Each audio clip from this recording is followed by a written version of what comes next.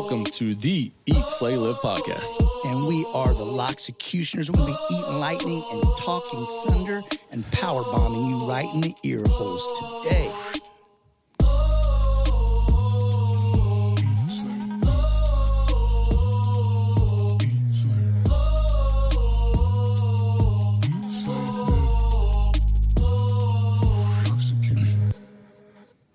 I learned today that is one of the top 20 podcast theme songs in the country. Well, I know who you got the stat from.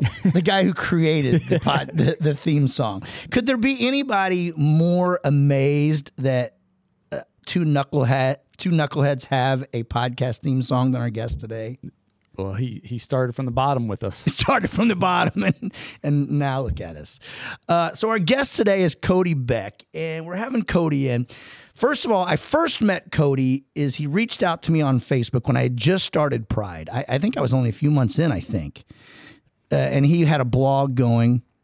He reached out to me. He's like, "Hey, I'd like to come and do your." I don't know if you said. Did you say you wanted to do the workout? Or you said you just want to come and write an article on it? Because I think I thought you wanted to come and write an article. I said, "Well, you have to do it." I think that I said, yeah, I wanted to participate and see what it was like, but I think you pretty much said, yeah. You didn't have a choice. You're doing it. Yeah. Doing it. And so he came and he wrote a really good article about it. It was really good. Ross likes it because there's a good picture of Ross in the yard all ripped. And we'll kind of touch on that article as we go. But so then as we started, we became Facebook friends or whatever. And then, we reached out. We were trying to get our podcast started. We kind of reached out on Facebook, or I might have reached out with you knowing that you had one, or I don't know how it actually went down, but Cody came in and tried to show us two morons how to get a podcast going, basically. It started off with him. He copied, pasted. I mean, he gave us the easiest set of instructions so that we could go in there and just basically hit this, and record. We weren't having no part of it. And we were still having to call him. Yeah. Cody, I know I have these directions, but I came in and you had this little recorder set up and some equipment I'd never worked with before. So I'm Googling how to connect it. And I think finally at the end of the day, Ross, you're like, I'm going to go get an iMac and just say, screw it. Yeah. And then I didn't hear from you guys for a while, but then the podcast came out. So I figured something out.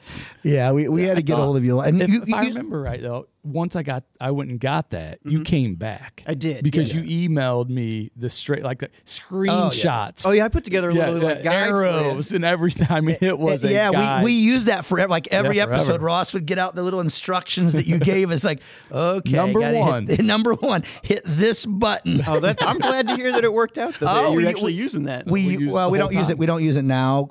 What would you put us on? GarageBand?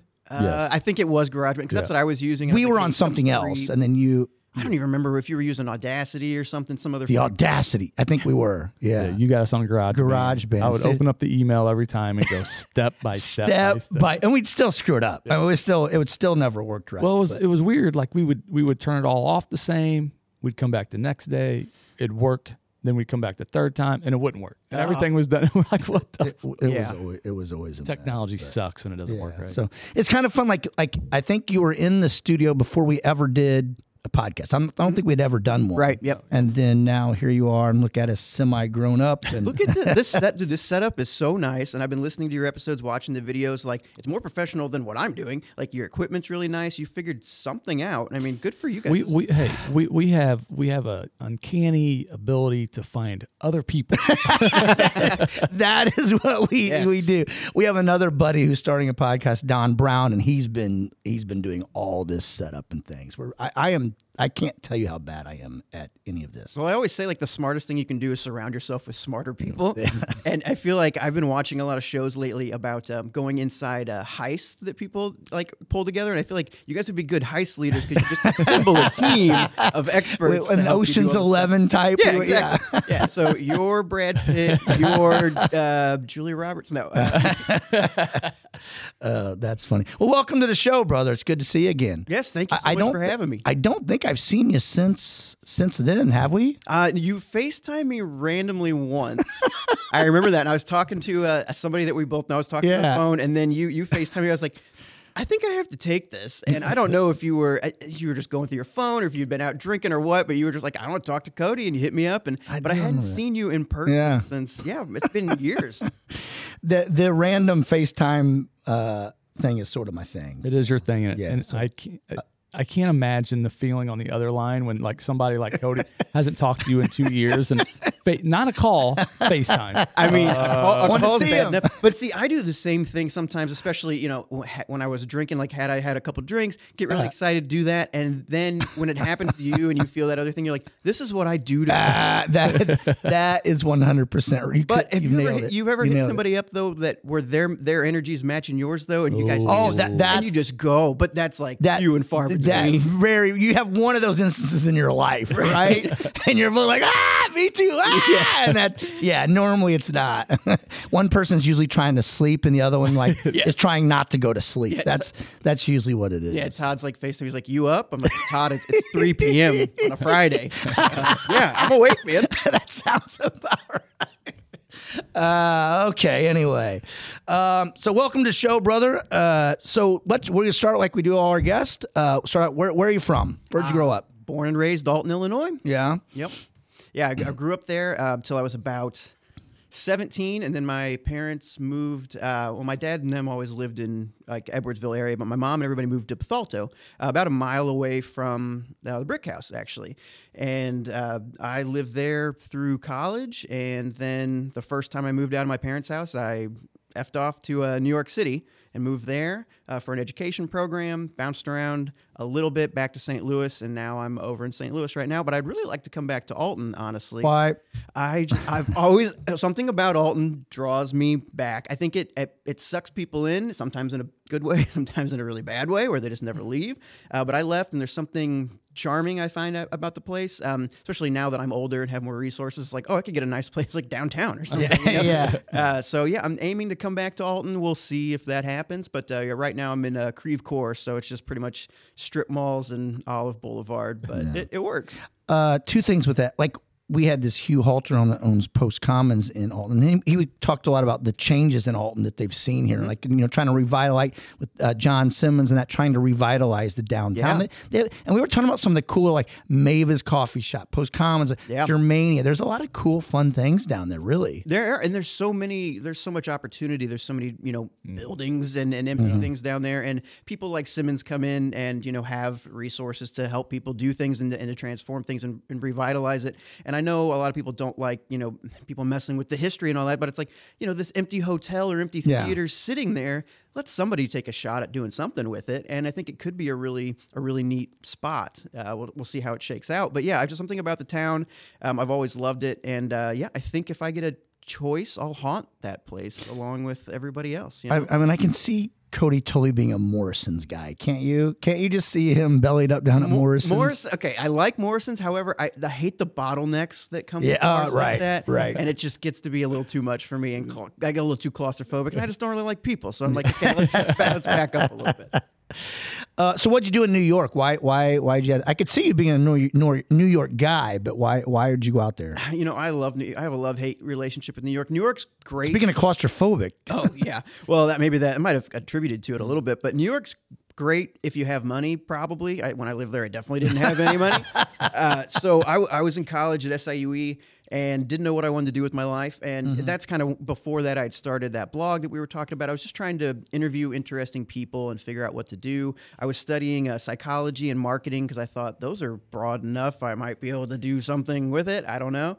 And I was thinking about grad school, and I was looking at masters like marketing research or something with social psychology. I didn't want people on my couch. I wanted to figure out, how do I sell things to people? How do I market to people? How do I figure out how people work that I can use that in business? And I did my senior capstone project where we actually got to like run experiments on freshmen and different people. And I was like, this is way better than like the tests that I'm taking. So, because I figured out a long time ago how to game the system with tests and writing papers and stuff like that. And, I might have written a couple papers for, money and ends meet back then. And when we were doing the capstone project, I actually had to apply all this knowledge that I was learning. And I was like, this is really different. And I wish I could figure out a way to like do this with like grad school. And I was sitting in the back of class and I was looking up kind of alternative education programs. And I found this one. It was a nonprofit called Institute with an E. And the top like motto that they had was learn by doing. And I was like, oh, that's interesting. And I'm in the back of a college class at this time. And I'm looking this stuff up. Yeah. And I'm and the teachers are there. Wah, wah, wah, wah, wah, yeah, wah, very wah. Charlie Brown. And I was reading through, they had like a list of entrepreneurs and they're talking about, one of the guys was like, yeah, I was the kid in the back of class that was always interested in doing other stuff or whatever. I was like, that's me right now. It's a sign. Yeah. And so this program, it was an apprenticeship program for aspiring entrepreneurs. It's a brand new nonprofit program. And they wanted to kind of reform higher education back in 2012. And applying to grad school costs money, and so I did that, but applying to Institute was free. So I was like, yeah, what do I have to lose, you know? So I applied to this program, and the further I got into the application process, the less I started to care about my grad school applications. And there were about 500 people that applied, and I worked through the process, and finally I got into the program. And it was a 2-year apprenticeship program, and you lived in New York City for free, but you had to be an apprentice to an entrepreneur. And it's very much like instead of learning how to do woodworking or roofing or building a violin or something, you learned how to build a business. And so I worked for a company called Holste, and they did sustainable clothing and artwork and things like that. And I went to New York once, and they had like a crazy biblical storm, and I got completely soaked. I lost my shoes. It was absolutely horrible. And I came back home, and I was there for like 12 hours. Came back home. Did the storm make you lose your shoes? I didn't get. It was a horrible storm. I lost my shoes. No, I didn't. Do they go hand in hand? There's those people that lose their phones and their shoes and whatever. 100% me and you are not losing our shoes in a storm. No. Cody's losing his shoes in a storm. So, what happened was I was wearing sandals and don't wear sandals. I didn't know that, dude. My feet were black. I just mean ever. In general? Yeah. Well, I was trying to run across the street and there's like a giant current and I tried to jump it with my backpack and I didn't make it and my shoes just went off and I was like, just terrified. I didn't know what to do. I was completely soaked. I had my computer and everything. Anyway, I came back and then I was like, you know what? That was really fun. I want to move there. So I moved to New York. I lived in the financial district. I had 11 roommates and we all worked at different startups as like apprentices. So what was the living arrangement? I mean, 11 of you, but so is it a big? It was a big loft in the financial district downtown, right off. It was Broadway and Stone Street, which is like famous for some restaurants and things. It's right by a Battery Park where you can see the Statue of Liberty and stuff.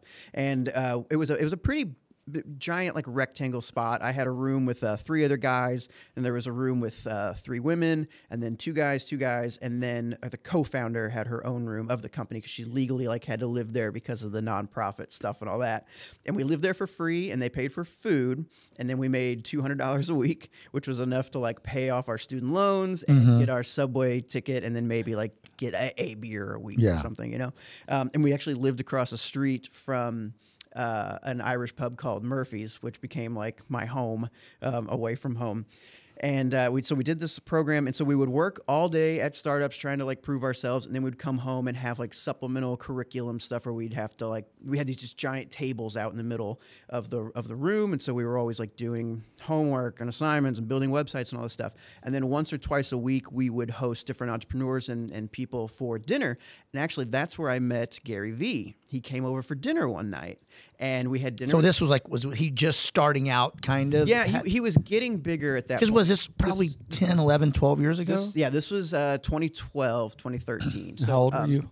I was 24, I think. So I just graduated college. There were three college graduates, 2 straight from high school, and then 5 or 6 that had dropped out of college at various points. So I was one of the older ones. So I was one of the more mature of the bunch. Wow. If you it was like Animal House then if you were one of the more mature ones. Yeah, and so I'm sitting across from Gary Vee, and everybody's afraid to ask him questions, and I ask him a question, and he just goes in on me. You know, he's exactly how you think he's going to be. And he roasted me, but he was very helpful, and it was beautiful. Do you remember your question? I don't remember my question, but I think I did write about it somewhere, but I can't remember where.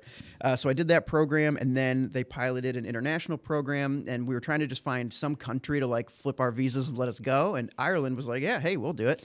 So 6 of us go over to Ireland. We live in Dublin for 6 weeks. I worked for an ad tech company over there. And these guys, they had a company called Scalefront, and they wanted to start 30 startups in 30 days. And so they had done that, and then one of the ideas worked, and it was an ad tech thing. So I worked on that company. It was called PageFair. These guys were really, really smart. They had all had PhDs, or 3 of them, in like computer science and things. And they had a company, I believe it was called Demonware, and they built the technology for the leaderboards for Call of Duty. So when that first came out, people would play, and then they could see how they were stacking up against, their friends and different people around the world. So they built that and sold that for a pretty penny, and then did this 30-day thing. Worked for them. And then in true New York fashion, the landlord that we were living under is like, hey, I'm going to break all your leases and sell this, and they're going to build a hotel and do whatever. So we lost our house, and they're like, you can live in New York if you want, but you got to find your own place. And I was like, no, I'm not going to do that. So they weren't paying at that point. They weren't, like, we basically then had to negotiate with our jobs to be like, hey, now we need a living wage. Can we work that out? And I was like, you know what? I'm working for a company out of Dublin at this point. Like, I'm just going to go back to St. Louis, and I'll work remotely for them, which is great because on Fridays, I think it was like a 6-hour time difference. They would be like, hey, it's the end of the day, and we're going to take a shot over the, like the Zoom or Google Hangouts or whatever. And I'm like, it is 9:30 in the morning. But sure, okay, camaraderie. So I worked for them for a while, and then Institute, the company itself, said, hey, we want to expand to different cities. Do you want to come on board and actually work for us and recruit more apprentices? So I was like, sure. So I helped them expand to DC, and then Miami, and then St. Louis was our last one. And Did you move to DC or Miami? Or no, I would fly out there for, they basically had like boot camps is what they called it. So it was like a 2-week kind of intensive program where we would train all the apprentices and get them up to speed. And I would teach them everything that I learned, crash course, that sort of thing. And we expanded to St. Louis, and I was working with some really cool companies, some really cool people. And long story short, the nonprofit, we had like an investors, we had a whole party, everything that was in the papers, everything was good to go. Financial stuff happened, and the nonprofit folded. But one of the investors said, hey, isn't a great guy, his name's Tom Hillman. He had a company, he runs Lewis and Clark Ventures now, but he had a company called Answers.com back in the day, and which you probably accidentally ended up on. Right, I remember. Yeah, and they sold that, so he had his own investment thing going on, and he said, hey, do you need a job? And I was like, yeah, absolutely, I need a job. And he had known me just through the program, so I started working for a company called Teachers Teachers at the time, which became MyEdMatch. And it was basically Match.com, but for teachers, and they were trying to reduce turnover. Like hold on. No, sorry, not dating, but connecting teachers with schools. Oh, gotcha. That is a fair question there. That's how we pitched it. And they were trying to reduce teacher turnover. So I worked for them, and then we sold that. And he said, hey, I got another company that you can go work for. It's right down the street. And this was in Clayton at the time. So I was driving from Bethalto to Clayton every day, which was horrible. And I did that, and then I worked for a company called Gateway Blend that he owned, and I was working on a website specifically called Cinema Blend, which is movie and television entertainment. And then after a while, that company got sold. The website got sold to a company called Future out of the UK, but I still work for them now.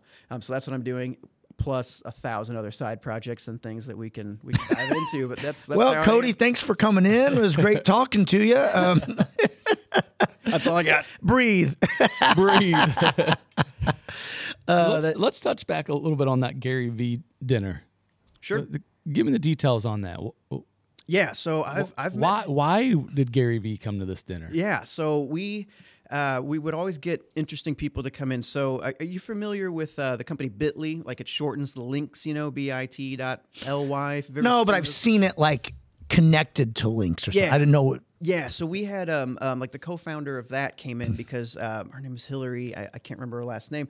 She's just like friends with people that are in that were running the program, and so they'd go to her and say like, "Hey, can you come in and talk to our kids about what it's like to like run a successful startup, or talk to them about data and analytics and linking and stuff?" And so they just say, "Yeah, you know what? I'll come over. They'll cook me dinner. They can pick my brain."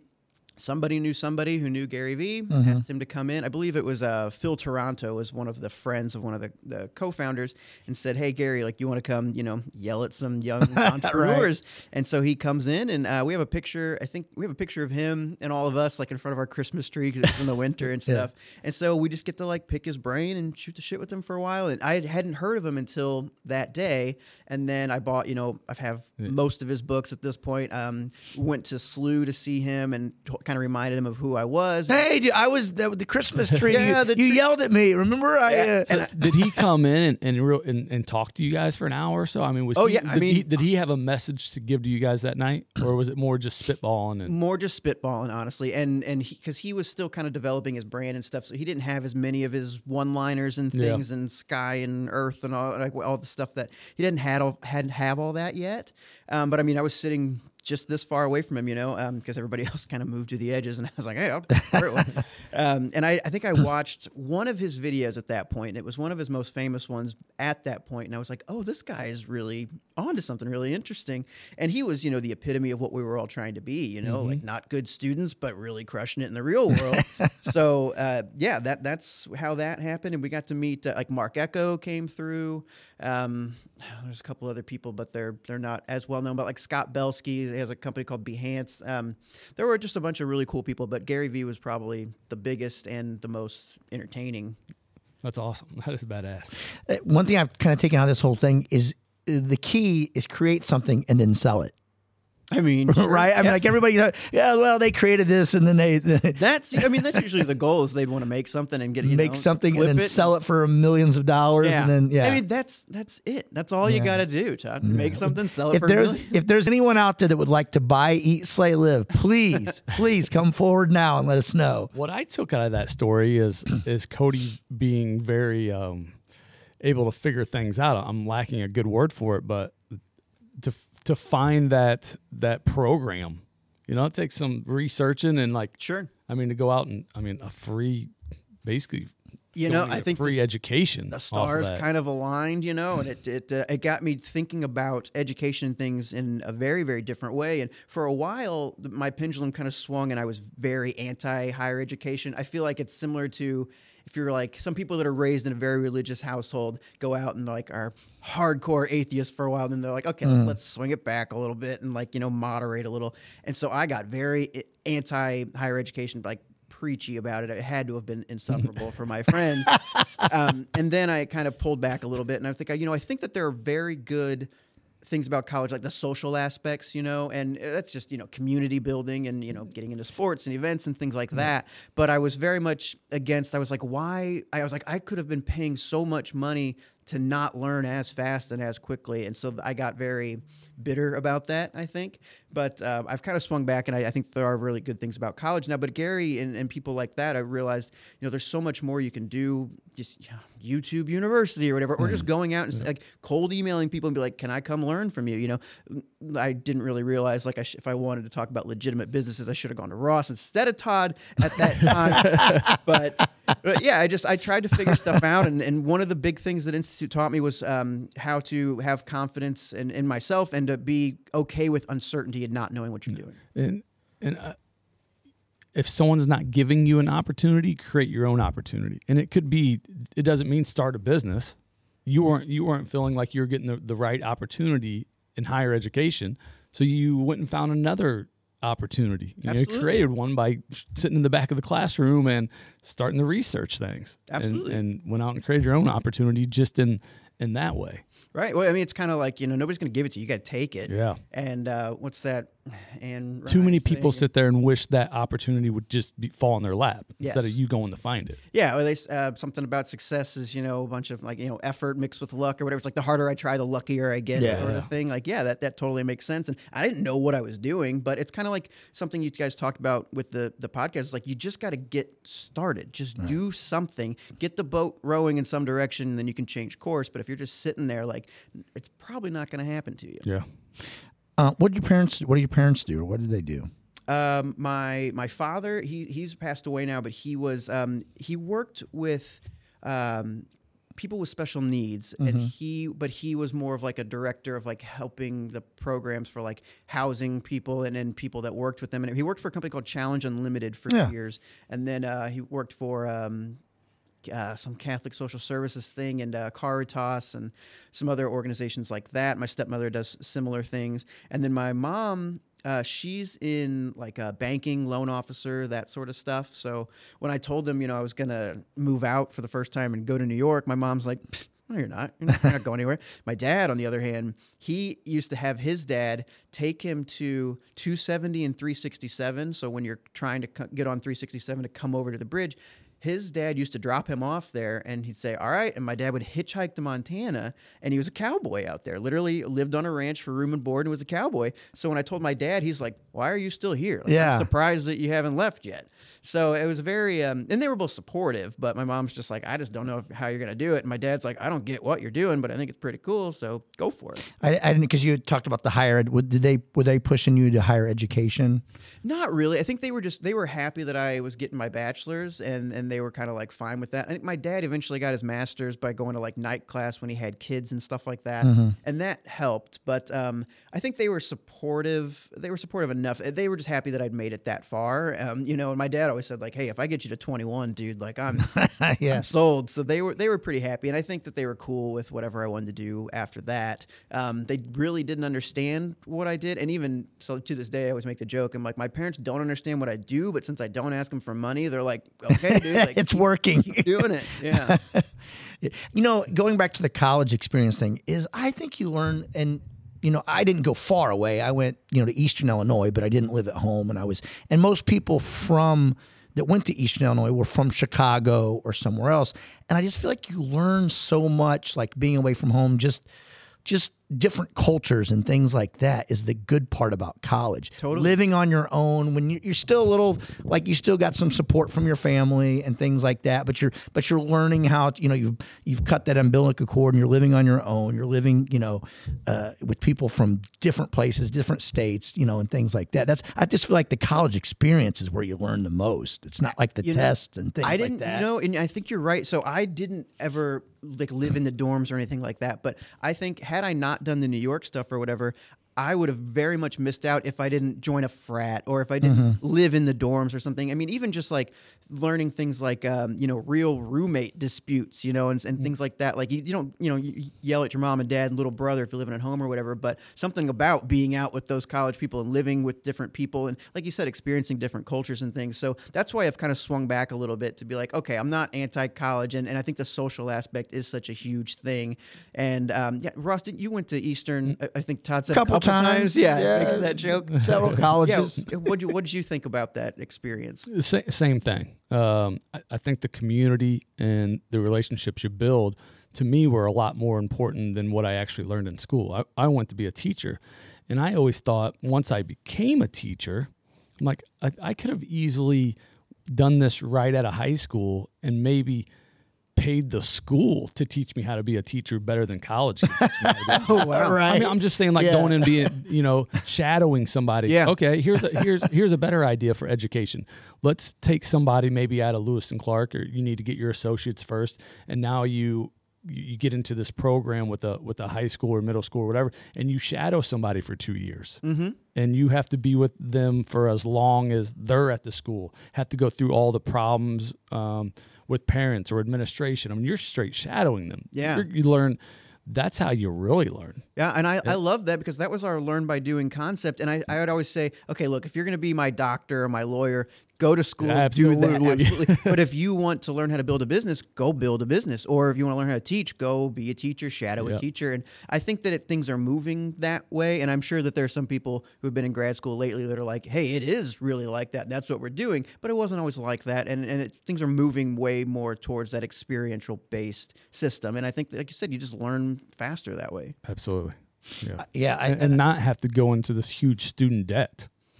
Oh, that's another thing. Yeah, and I colleges are pricing themselves out. Absolutely. Really? Well, it's kind of like I think that they've set the prices so high that it's just become a necessity now for people to figure out workarounds. You know, like they are pricing themselves out, and with so much information out there for free now, or on the internet, and then classes and things like that, different certifications. Like people now, I think that we used to use high school diploma, bachelor's degree, those things as like gatekeeping tools. If you had 100 resumes to go through, it was an easy way to say, okay, who's somebody that can come in day after day and go through a bunch of monotonous stuff and stick with something? Well, this person has a degree, they've done it. These 50 didn't, and now it's like if you can just see, okay, this person started this blog and they started this thing and they started this, and at least they're doing stuff. And now you can have your own website, showcase all the stuff you've at least tried. And I'd rather hire that person than necessarily somebody that has a degree. Right. Technology has changed a lot of that. Yeah. Where you can start doing things in high school or younger. Sure. That as before, it was college was the gatekeeper. That's where you got your start. Yeah. To go in and show that you can do something. That just being disciplined enough to go to class and get that degree. Yeah, absolutely. And don't get me wrong, like it sucks to like get up and go to school and do that, and that shows discipline, and that shows a lot of things. But now there are just, like I said, there are just other ways to prove your worth. Yeah. And I think and less expensive ways. Yeah. If I had a big company, I was wanting to hire someone, like I could care less about their resume and more like, hey, come in. I want you to come in and spend a day with me. Yeah. And just find out what kind of person it is and their work ethic. And you can tell a lot about a person more like about just how they behave in that day's time than you could looking at like, oh, you're a member of the pep squad or pep squad. But you know what I'm saying? Like, well, something I think that really helped was when I was looking for a job at one point, I think I came to the Brick House because I was looking for a job, and I remember, Ross, you said, my brother told me just to hire you. And I mean, I know, Todd, that wasn't because of my time at SIUE, Right. I mean, I know that you saw something in me, or, spending time together. So that's how I've kind of gotten a lot of jobs, it's like just knowing people and showing them, like a lot of times somebody's like, do you know how to do this? And you just say, I don't, but I'll figure it out. Yeah. And that's a lot of times what you need, what you want. And it's just, I always just try to make my boss's life easier, and that's kind of always been my goal, and it seems to resonate. There's not a better employee that I like of someone who can just figure it the fuck out. Yeah. Because I went a lot of my stuff. It was just no one taught me how to run a restaurant or continue the growth of one. I figured it out, and by taking any avenue I had to.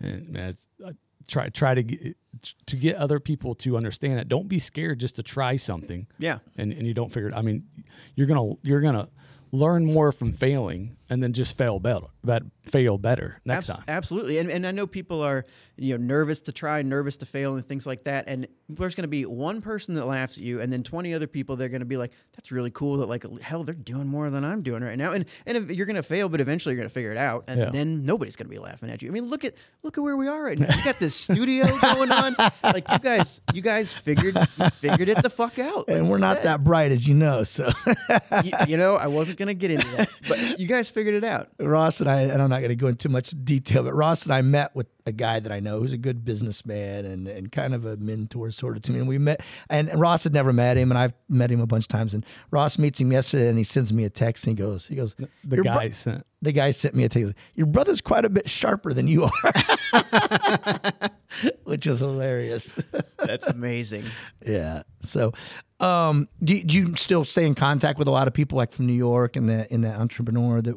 Yeah. So I have a I'm sure that was one thing good about all like the Dublin and the New York City is just networking. Oh yeah, absolutely. So I have a couple people that are like lifelong friends, and then from that, and then other people, it's just nice to have people that I can call and talk to, and when I was in St. Louis, that was a big time. Like T-Rex was a co-working space that had just gotten coming up, and Lab 1500 was there. Like CIC, Cortex, a lot of things weren't even built yet, and so the startup world the community was trying to come together. And so I was volunteering for everything I could do, like Startup Weekend, Startup Connection. We hosted 3-day startup, just a bunch of things to try and get the community building. So I was at events like every single night of the week, pretty much of the work week. And I met so many people. I still have stacks and stacks of business cards from that time. And it didn't hurt that they had like open bars at pretty much like all of them. Right. And, I was a broke startup kid. but I just met so many people, and it's so nice now because now I can reach out to those people and they can help me out, or I can help them. But that's why, like, if anytime somebody reaches, like when you reached out about the podcast stuff, I'm like, I'm going to take an hour out of my day, and that was even more extreme than usually what happens. But I was like, I'm going to take an hour out of my day because it's the right thing to do, but two, that helps me, and if I ever need a favor in the future, I'm sure you'd be willing to help me. But usually it's like, hey, do you know somebody looking for a job or whatever? And I'll just do an email blast. It takes me 10 minutes, and that person's like really thankful, and if I help them, they're going to remember that. And so, yeah, I think the networking thing and just doing small things and even not expecting anything in return, like I said, I think it's the right thing to do. But if it takes no effort, like it really it helps you in the long run. Yeah, I love that. What are some things that you do maybe daily, weekly, to just personally learn? Yeah. So it used to be, I started to like set up my own kind of, I was very ambitious, like wanted to build my own grad school thing, like really official. And I was like, okay, this is a little bit too much. And I've seen people do that and then document the whole thing. So I started getting on like Code Academy and Team Treehouse, like these things that kind of teach myself how to code. And then I would say I'm going to like, okay, instead of watching TV tonight, I'm going to watch one TED Talk like every night. Like I had this whole specific regimen going on, and that was fun, and I did learn a lot, but it's not as formal anymore now. So the biggest thing I've been doing lately is just using Google and using YouTube as much as I possibly can. So I've been trying to get our audio production up for my podcast.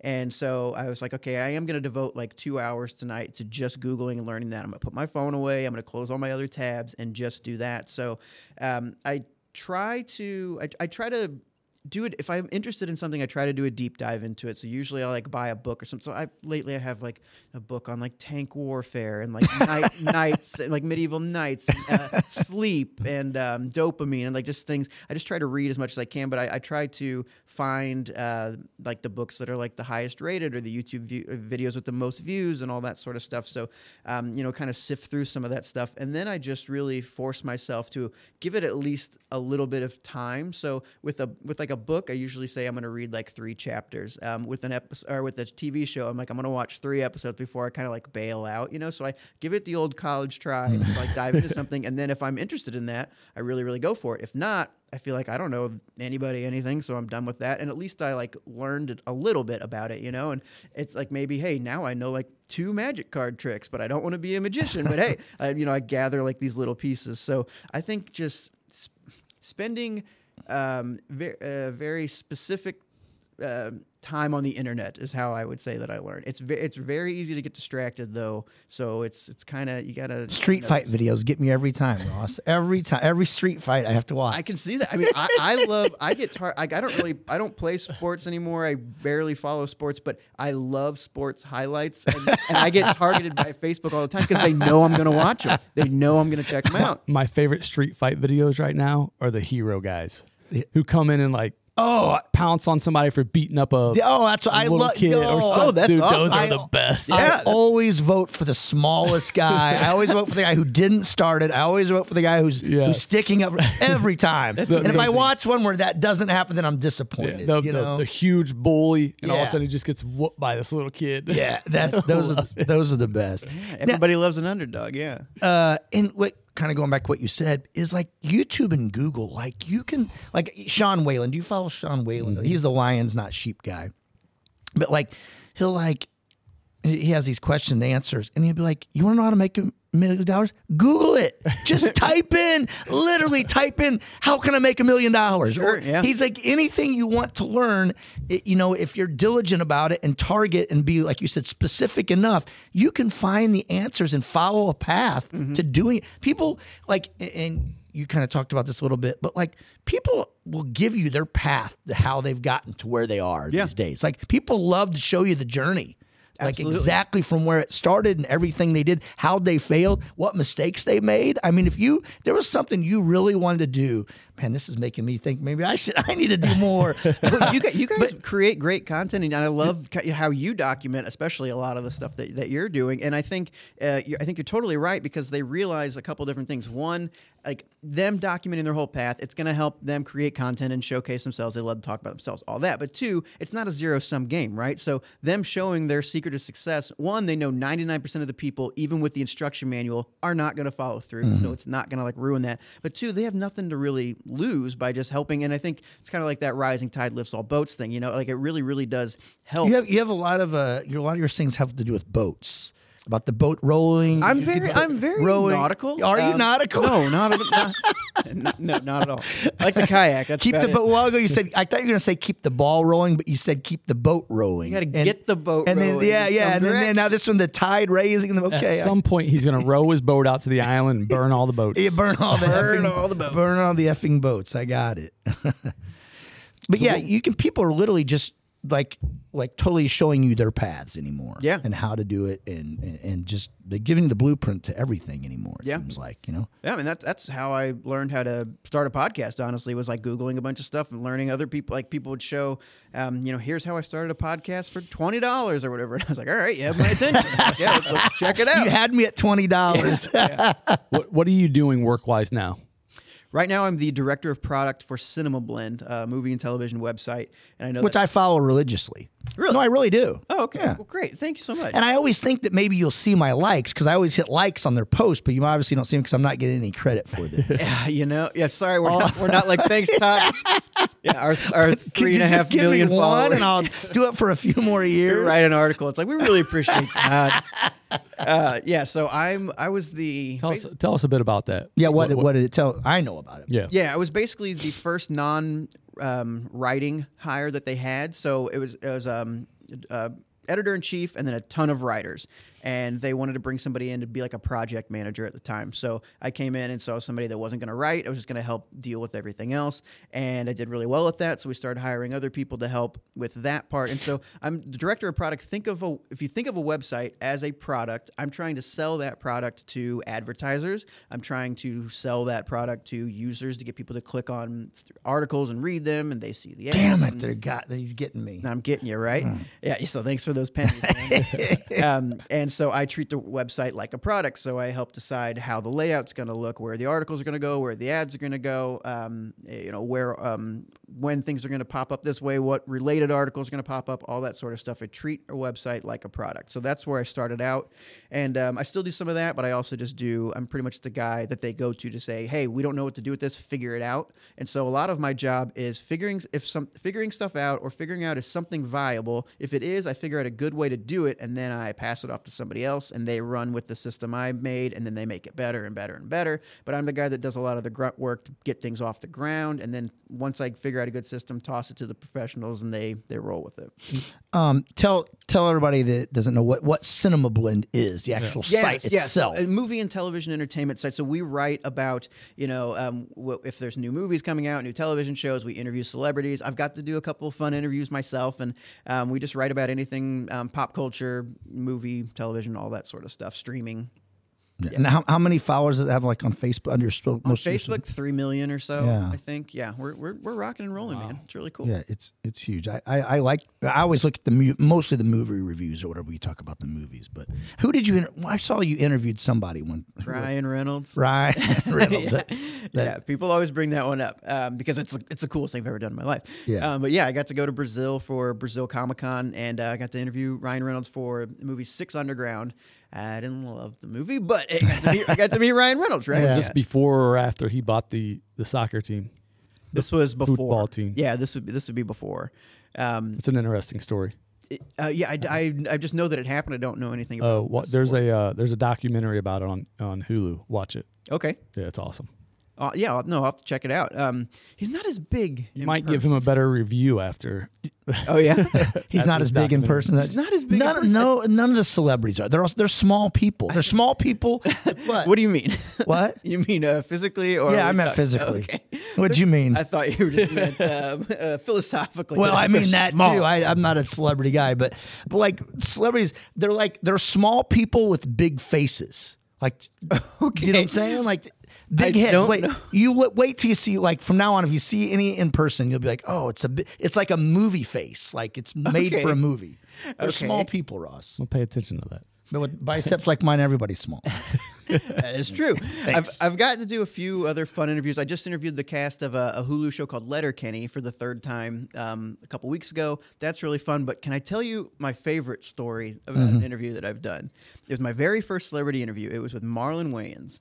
And he was promoting... Hold up. Yeah. Let's back it up. Okay, Why okay. would you be interviewing him right now? What has he done in the last? Well, that's part of the story. Okay. This was a couple years ago. He had a movie coming out on Netflix. I can't remember what it was called, but he played like 10 Big different Mama's characters. house, something like No, that. he played like 10 different characters. I can't remember what it was called. It wasn't doing well. Hence why he was doing a junket part in St. Louis and not, LA. Yeah. And so they said, hey, like they were trying to get me involved in different parts of the business. And they said, do you want to do this interview? And I had never done a celebrity interview or anything. I was like, yeah, sure. So I go to the Hilton and I go to like the place where like brides get ready before a wedding or whatever. It's like a little side room and stuff. And they're like, this is where you're going to be. And so I go there and I'm like waiting and I'm in this room just all by myself because they're not showing up yet. I'm really nervous. Don't know what to do. I've got my little question cards and everything. And he finally walks in with his little entourage. How late? 20 minutes maybe. So it wasn't too bad, but About what Ross is most of the time. Yeah. So, yeah. I mean, I was just sitting in here by myself earlier, and then you guys weren't here. So he walks in with his little entourage. He's got sunglasses on. He's got like a towel on his neck, because it's like kind of it's hot outside in St. Louis, and shakes my hand without looking me in the eye and gives me like the fish kind of dead fish handshake, And I'm like, oh, this is gonna go great. Yeah. And so he sits down on this couch, still looking at his phone. And I had done my research before, and he had been on a podcast about a week before that. And in this movie, he played like 10 different characters or whatever. And people were talking about Eddie Murphy, Nutty Professor. They were likening to that. And Marlon's he's like, yeah, people aren't liking my movie. And Eddie did great stuff, but Eddie played like 5 characters, and I played like 10. Which makes it better. I mean, he played more. Yeah, that more is better, Yes. right? America. And I have my questions like primed. So I asked him a first question, and he answers it with, he still has not looked at me. He's looking at his phone, and he answers the first question, and I'm like, okay, I'm losing him. And I was like, okay, I'm going to pull this one out. And I said, okay, so clearly you've gained some inspiration from I thought you were going to say gain some weight, like I said to you and you. Oh, I was going to say, yeah, the best, what's better than not seeing somebody for a couple of years? The first thing they say is, you've gained some weight. I felt like I was walking into fucking Thanksgiving with my grandparents. I was going to say, I felt like I was now our mom. Yeah. And I'm sorry. So gained what? Yeah, it's what my grandparents say when they're going senile. So thank you. So I say you obviously gained some inspiration, not weight, from Eddie Murphy and from Nutty Professor. I said, but the thing is, Nutty Professor, he only played 5 characters. Dude, you played like 10. Oh, So you got on his good side. He looks up. He goes, thank you. Because now if you could just get the studios to understand. So right then I got Yeah. him. I got him. So we keep going, shooting shit, going back and forth. And at the end, I said, my last question, and I still have this recording. I can send it to you guys. But I was like, I'm turning 30 tomorrow. Do you have any advice? And he goes, you young bitch. And he goes, dude, here's what you got to do. You got to travel. You go to Carnival. And he's like, he's getting, this is the most excited he's been. And Yeah. it's a question I can't do anything with. I can't use, But he's going and he's like, date around, but don't be a pig. Love your woman, blah, blah, blah. And he's going, and he keeps going on this like tirade, and he's going and going. He's like, just live life as fast as you can. He goes, get in the car, drive 180 miles an hour, drunk. What? And I said, thank you for your time. And that's how the interview ends. And I just get up and I was like, I can't use any of that. And it's terrible advice, but thanks. So that was my interview with Marlon Wayans. Drive 180. Drunk. If we could get that recording, we might blow up. Yeah. Oh, I have it somewhere. That's awesome. Now you've done several, like you said, side projects and side things going on. Like I remember one time you were making tie. You were recycling ties. Oh yeah, skinnytea.ie. Yeah, I had some ties to give. Remember, we had some ties. I was going to get them to you. I don't think I ever did. I don't think you did either. Yeah. No, I had a whole bunch of old ass ties that I was going to. Yeah. Could have been the difference maker, Todd. Thanks a lot. Yeah, really? Just if I got one of those paisley ties, man. So yeah, I hated getting dressed up when I was younger, and then something kind of flipped. And as I got older, I was like, oh, I kind of like ties, and got into the fashion a little bit, and I like the skinny ties. and I saw this tie at Goodwill, and it was like dark blue with like light blue polka dots, and it was really cool, but it was like really wide. I was like, I'll never wear that. And I was like, maybe I could like take it and cut it up and sew it back together and make it skinny. And so I did that, and then I did that with some other ties, and then my grandparents were like, we have a bunch of ties like Grandpa's not wearing, you want them? And so I did that, and finally I was like, I'm just going to turn this into like a little business like I've been doing since I was like 8, and I can go into that if you want, but I bought the domain skinnyt.ie, and I had to work with my friends in Ireland to kind of move some pieces around to get that domain, and set up a little Shopify store, and I was selling ties, and it was fun, but one, it was tough because I had to hand sew all of them. So you're like a little sweatshop. Yeah, it was my own little sweatshop, and I was constantly stabbing myself on accident. and I learned a lot from that because it was something that I realized I'd always ruined my hobbies and things by trying to turn them into businesses, and then I didn't enjoy them anymore. They got tough, and then they weren't fun anymore. They weren't making any money, and then it would just ruin it. So for my podcast, what I tried to do was not monetize it as long as I possibly could, and it's been the most financially successful side project I've had. Oh, wow. But I've been trying to do stuff like this since I was like 5, 6, 7. I wrote an article saying it was called "Why Didn't Anybody Tell Me I Wanted to Be an Entrepreneur?" And I started off. We grew up, we were fine, but I was raised by a single mother for the most part, and so I'd get like a video game, but I was like, I want more video games, and she's like, go get money. So I'd go out and cut grass and shovel snow and things like that. And at one point, I had too many lawns to keep up with, but I had another lawnmower. So I got a kid from down the street, and I was like, hey, you can use the lawnmower. You give me $5, you keep the 15. And I just started that. I didn't realize what I was doing. I was like, I was just trying to franchise out, and did the same thing with like bikes in Edwardsville. We would go to like yard sales and Craigslist ads, or not Craigslist, but nickel ads or whatever at the time. And some people were just giving bikes away. So we would take them, clean them up, spray paint them, whatever, and like sell them for like $10, $20. Yeah. And we were just little kids doing this, and I didn't realize what I was trying to do. I didn't know where businesses came from, I guess. Nobody ever told. I didn't realize, like, that Dairy Queen I pass all the time, like somebody started that. Somebody's running that. I had no idea. And so I started trying to like turn my stuff into businesses, and it was horrible, and I hated it, and it ruined a lot of joyful side projects. But then, like I said, the one that I tried not to monetize ended up working out the best, and it's the one I still enjoy. And it's pretty much the biggest one I'm doing. Now, what we need to do is we need to bring the skinny tie thing back. Take all the old ties over to our mom and just let her.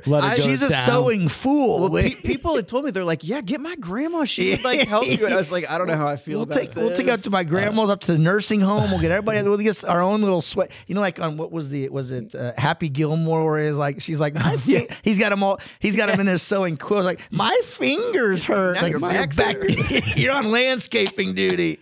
Did you bring this up to Gary Vee? All these little businesses you did, the skinny tie, whatever. No, I guess that was before the skinny tie. But the only if you would have brought this stuff up, painting bikes, doing whatever, when just starting these stupid side, I don't want to say stupid, just these small side businesses, you might be working for Gary Vee right now. I think that would be something he would definitely enjoy. But then like I said, I wrote the post because it one day just clicked, and I was like, why didn't anybody tell me this is what I was trying to do? I had a problem. The problem was I needed more money, and so I worked out a creative solution.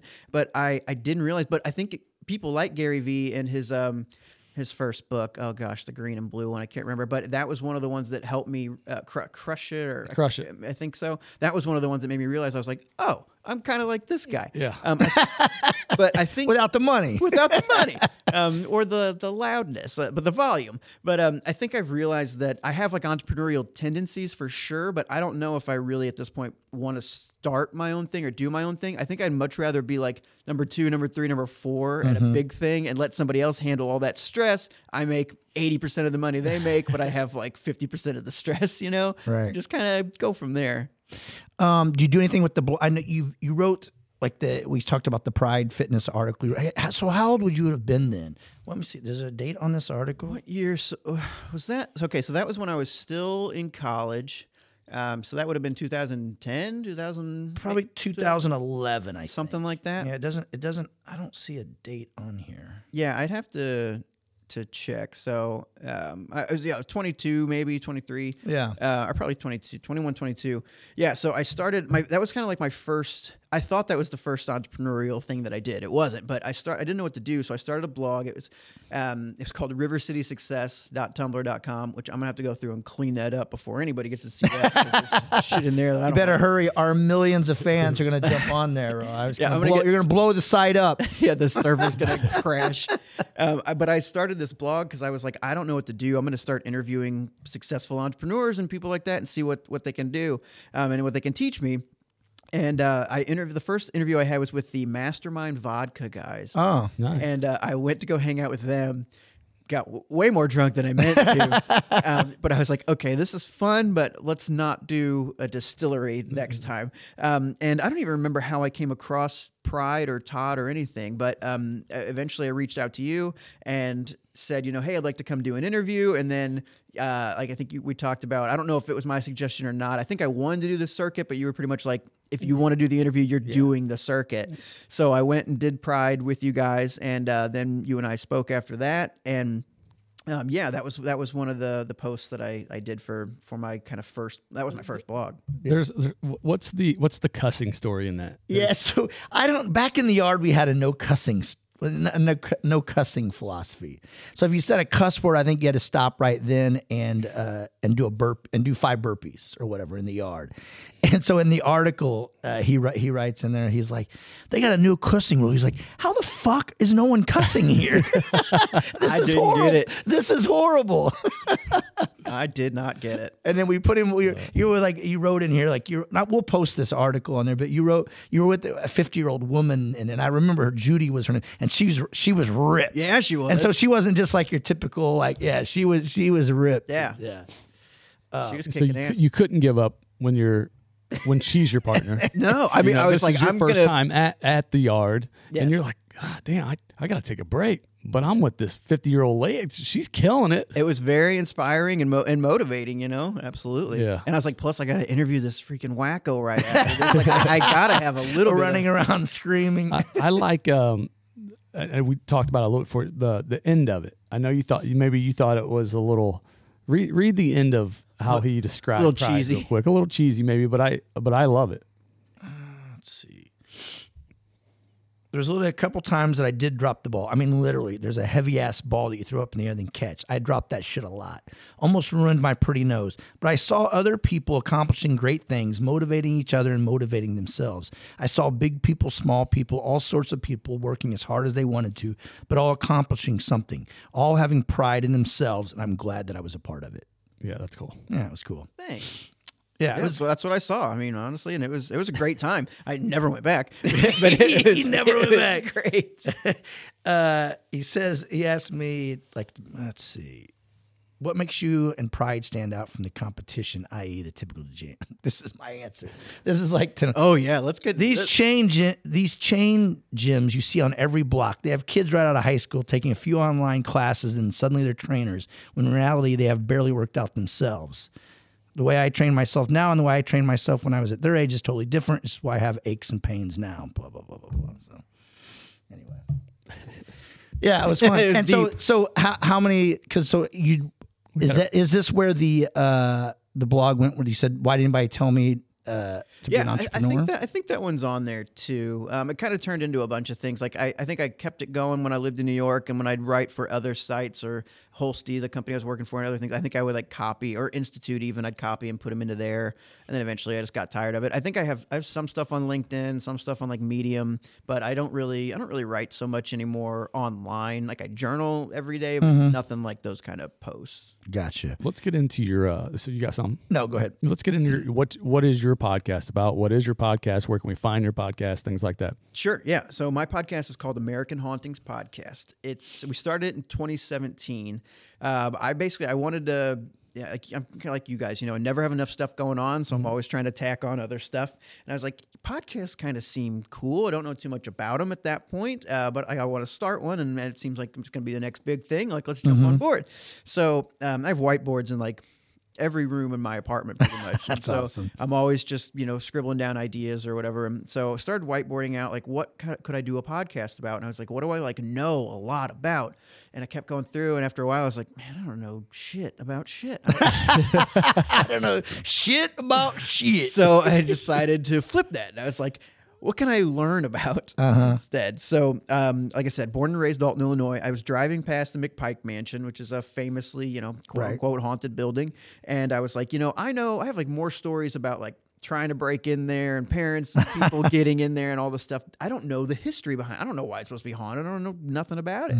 So I started to think, wouldn't it be cool to do like a podcast about something about Alton? But I was like, I always have a very morbid sense of humor. I've always been into weird kind of paranormal things, philosophical questions. I love horror movies and things like that.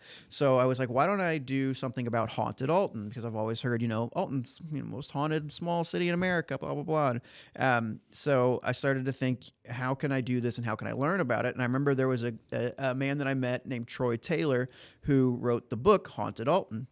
And my buddy and I, Charlie Brackus, when we were about 8 or 9 years old, he lived right by St. Mary's School in Alton, and there was a little bookstore. We could only go so far away from his house, and we walked down to this bookstore, and we went in there, and it was filled with books about monsters and ghosts and all this crazy cool stuff, especially when you're a little kid.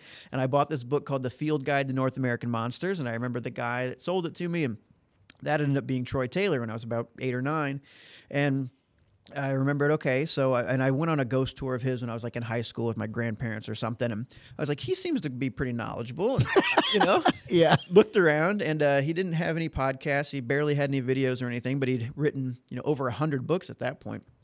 So I said, I'm going to reach out to this guy, see if he wants to do a podcast. So I built a website, photoshopped the logo, I crafted an email like 5, 6, 7 times. So I was like, I want to get this guy's attention. So when you emailed him, you wanted it to look like you were like legit. So you created a website which you'd never used. It was just going to be a landing spot for him to see. And I had to tell him. Was it American Haunting? Was that what you called it, or what? Did you have a name? I think I called it American Hauntings Podcast. Yeah. But I was like, I don't want to freak this guy out. Like imagine if somebody comes to you with all this Photoshop stuff and it's like the brick house, blah, blah, blah. You're like, you're messing with my intellectual property here. I don't know how I feel about that. But I wanted to impress him, but not freak him out, which is a fine line, I guess. With women too. Yes, exactly. So I built all this. I crafted an email a bunch of times, and I was like, I just want to get in front of the guy. I was like, if I can get like a meeting with him, I think that's like 80-90% of the battle. I just want to get in front of him. So reached out to him. It takes a little while to respond, and finally gets back. He's like, sure, you know what? Let's go grab lunch, see what happens. So we go to Old Bakery. We get some lunch, he and his business partner, and I pitched him on the idea, and they were like, yeah, why not? Like, let's try it out. So I pitched it to him. I was like, I want to learn, and I'll also help you sell books, and stuff, and we can plug whatever you want to plug. And I was like, I'll write it. I'll do all the editing. I'm telling an author that I'll write it. Yeah. I once wrote this article about this gym in someone's backyard. I've got a pretty cool blog. Your hundreds of books, my blog. But he's like, I'll take care of the writing, kid. Like, it's fine. So we wanted to do like a lot of local stuff too. So we wanted to use Lighthouse Sounds studio. We wanted to like get local sponsors and plug, like Help in Music or whatever and all this sort of stuff. So we meet up for the second time. Like, I met him, like I said, when I was a little kid and all that, but we meet up for the second time in like our adult lives at the studio to record 2 episodes about Alton, Illinois.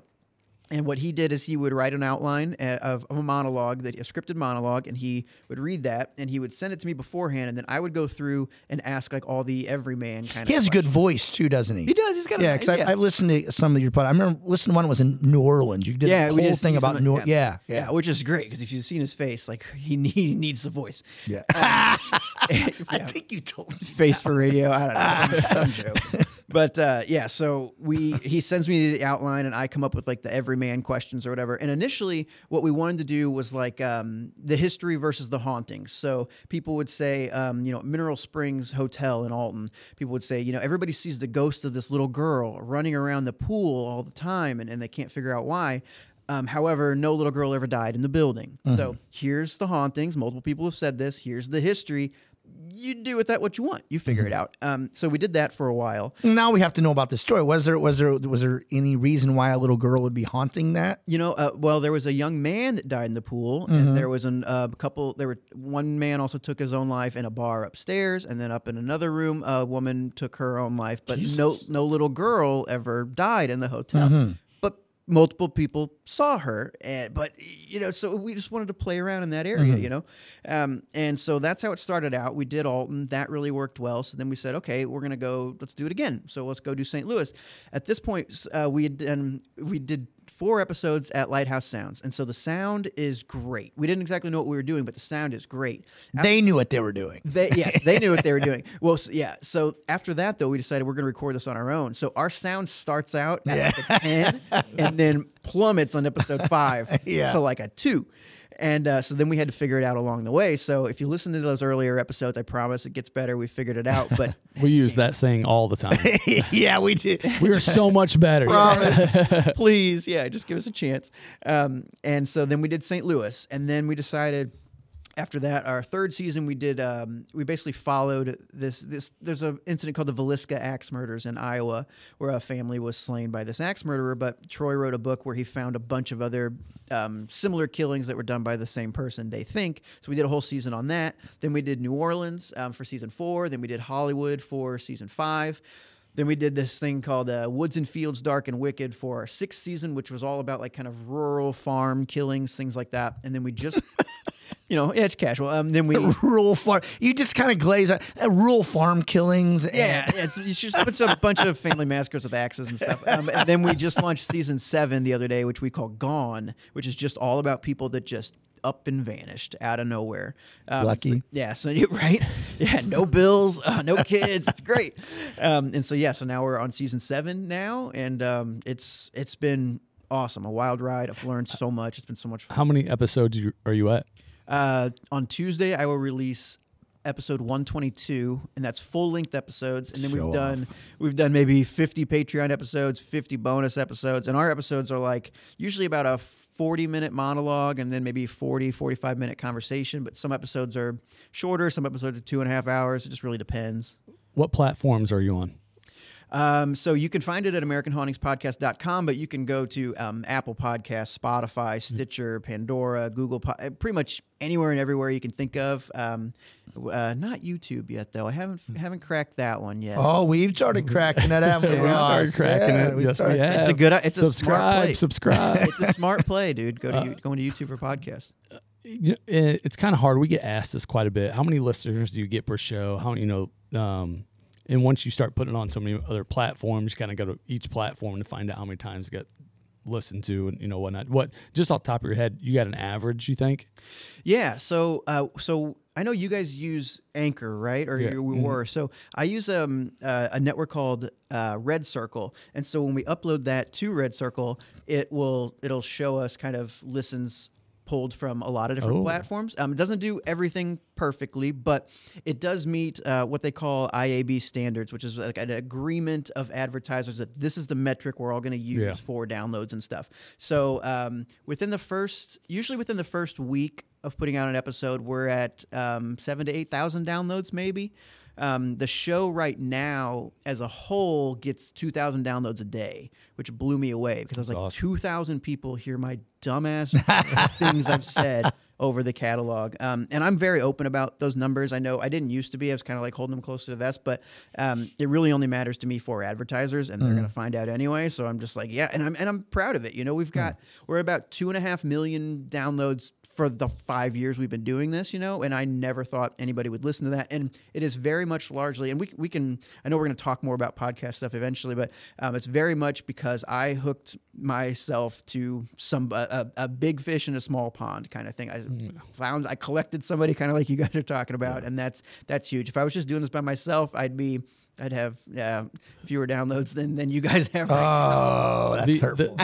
The murders, haunting, investigative podcast, that kind of niche. That niche is huge out there. Yeah, it wasn't when I started. Yeah, and now I'm getting swamped by all these other podcasts. Unsolved murder podcast. True crime is huge, and which is great and it's fun, but I hate that now I have to try harder because there's so many.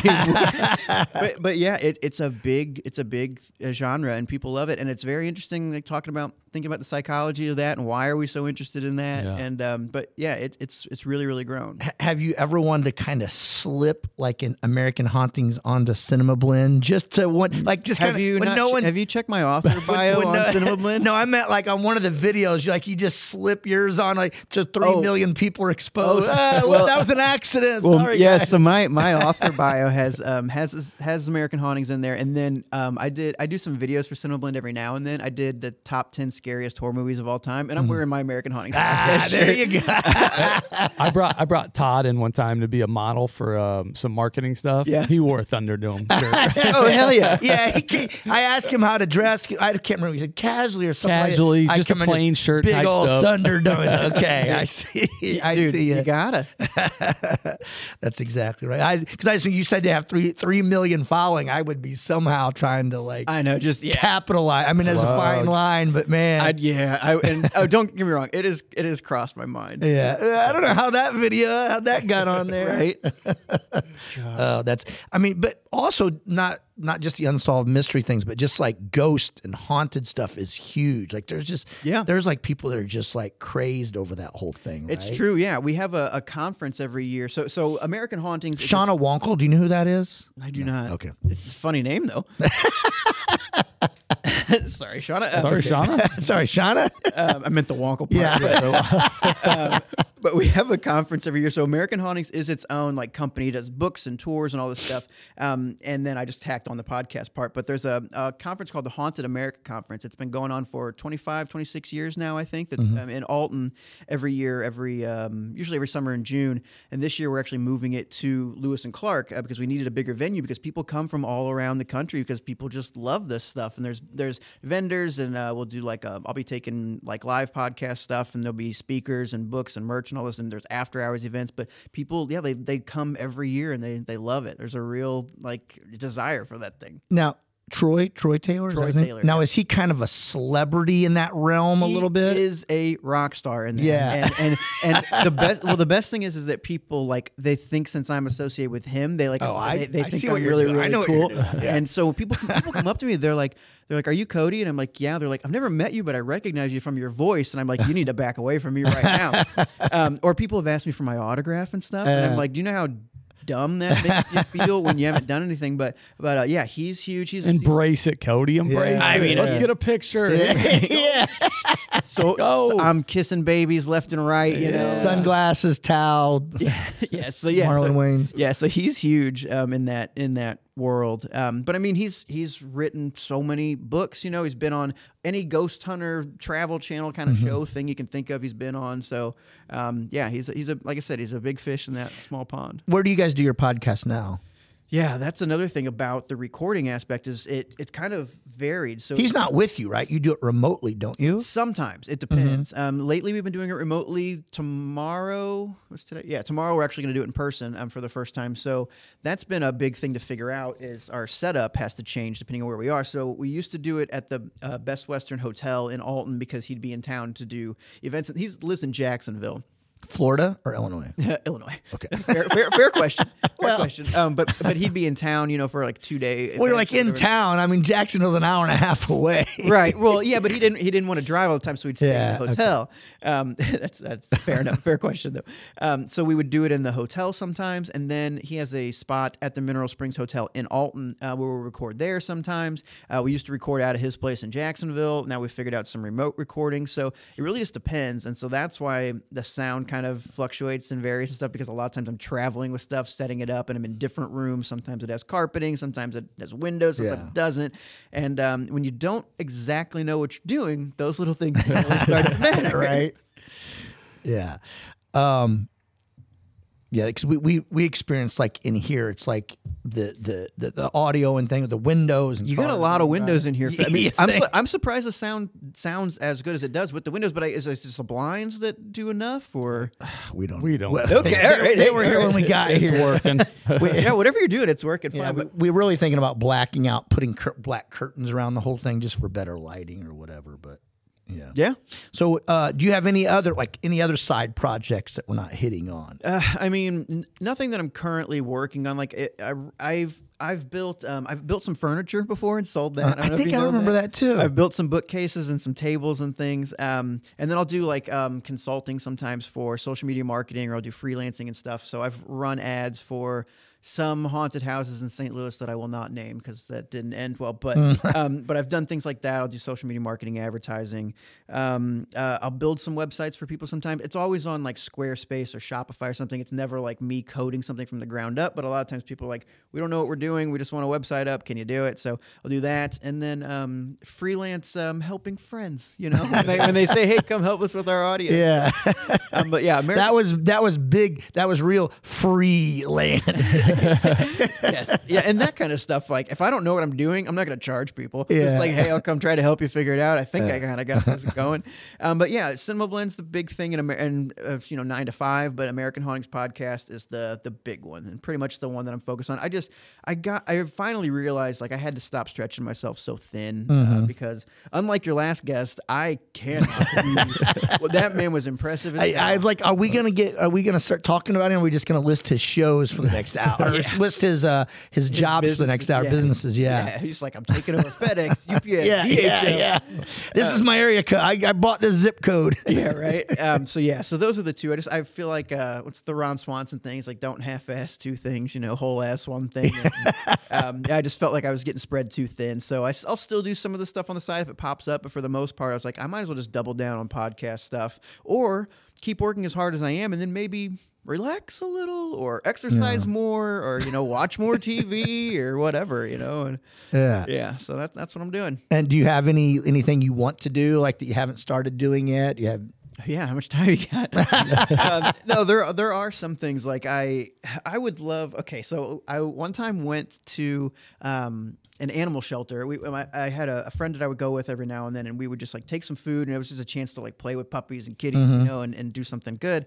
And I took a video of them playing with like one of the some of the animals, and the woman that was running it said, "Hey, will you like send me that video?" And I was like, "Oh, I'll do you one better." Like I put some music and text to it and everything, and sent it to her. And I was like, "How cool would it be to like make videos like this, like bring a little kid in to play with puppies and kitties and stuff." And sorry, I don't care how big they get, they're puppies and kitties to me.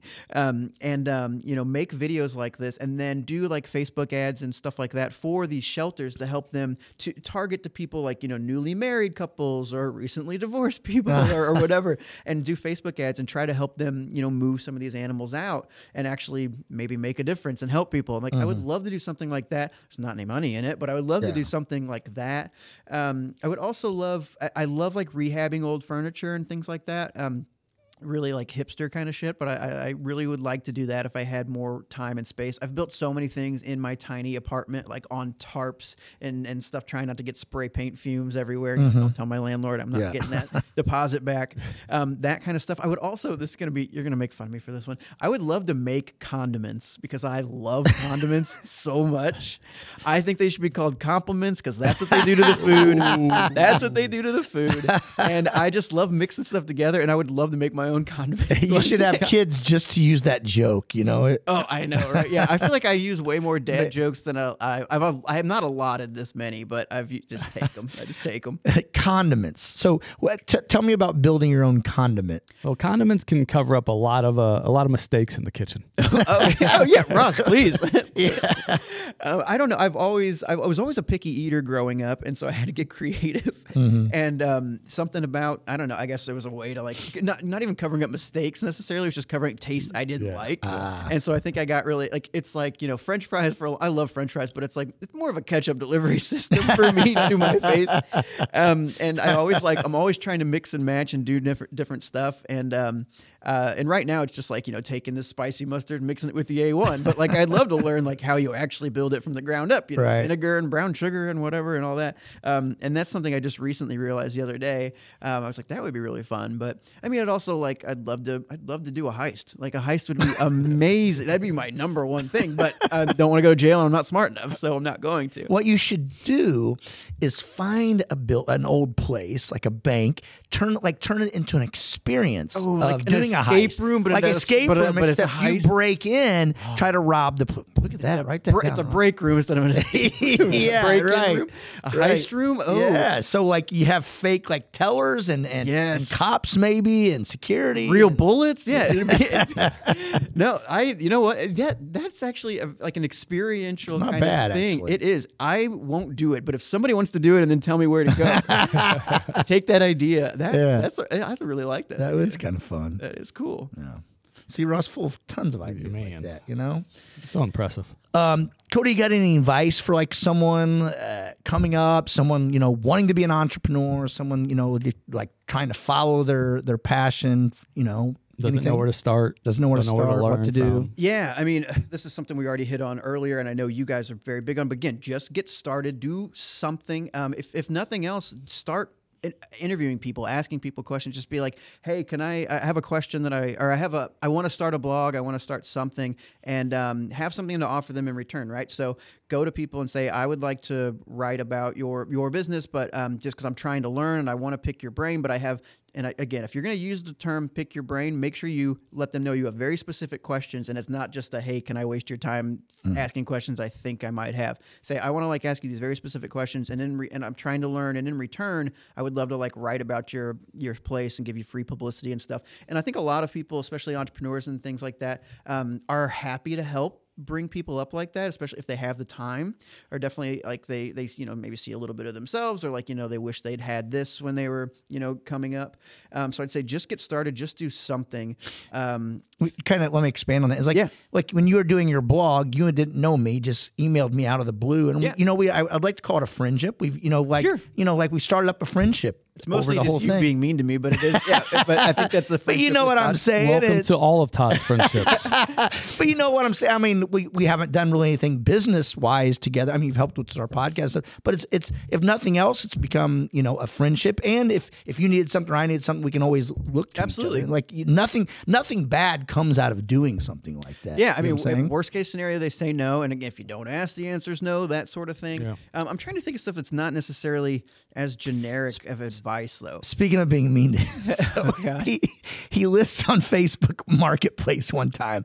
He was selling these dumbbells, and they were like 2 pound, like pink and like the blue plastic dumbbell. Todd, I brought your purchase for you, buddy. I don't know why you said you wanted me to give them to you on air, but I rushed them over here for you.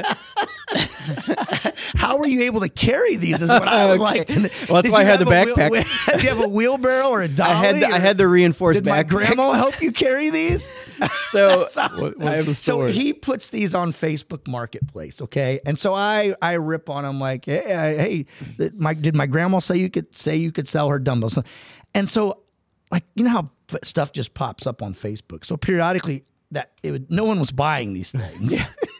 I'll tell my And so side after this. it would suddenly pop up again, and then I'd make another comment, and then I don't know, a month or so ago, I just make another comment, Just kept going. just ripping on him. I got the Bowflex dumbbells, right, with the twisty things, and so I was like, I'm gonna get rid of my 25s, 20s, all the way down. Where are the 25s and 20s? I sold those. Okay. And every time they'd sell, I'd pick a new picture and put the thing up. But then after a while, Facebook especially was going through some marketplace changes, and they'd show you something at 3 a.m. and they're like, oh, your friend just posted this car motor 2 minutes ago. And I'm like, no, they didn't. But they kept doing that. And so Todd, and again, like Todd said, every time he saw it, he'd jump on it. And then my friends thought it was hilarious. So Yeah. they'd jump on it too.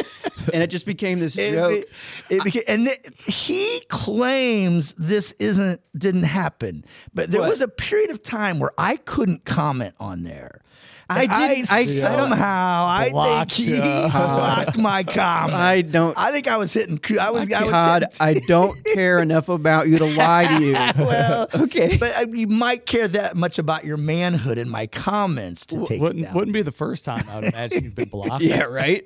Gosh, I'm in Facebook jail. Right? that is What awesome. What I wanted to do, Todd, was actually I thought about this a couple months ago. I think the last time you commented on it, I said I'm gonna like wrap this up in a package, like and I'm just gonna leave it on the doorstep and be like, rush delivery from Facebook Marketplace for Todd. And I was gonna leave it, but I just never got around to it. But then once I said I was coming in, I took these out 2 days ago and I put them right in front of my front door. So you wouldn't forget them? Because it took me so long to carry them. You were you put them like on a rug and dragged them to the door. Yeah, Very same good. thing with like a bond, you know. But I was like, I can't forget to bring these. Dude, I can't believe I just brought it up right at the end too as we were getting off here. That's pretty good. Perfect. That's pretty good. That's Todd's way of saying, okay, wrap it up. Right, well, you Wrap it got up. tags right at the end of this thing. With that being said, wrap it up. Wrap it up. Hey, thanks for coming in, Cody. Yeah, It was man. Thank you so super. much And for we having me. appreciate you helping us. Hell yeah. Helping us like at the beginning when you didn't need to or have to or anything like that. Absolutely. So, yeah. Anything I can do to help you guys. And you guys are doing a great job. I've been listening. Well, now that you mentioned it, the reason we You got we 20 didn't bucks? just want you on the show, but anyway, great show. This has been the Eat, Slay, Live podcast. And we are the Loxecutioners. Slay on, brother. Slay on.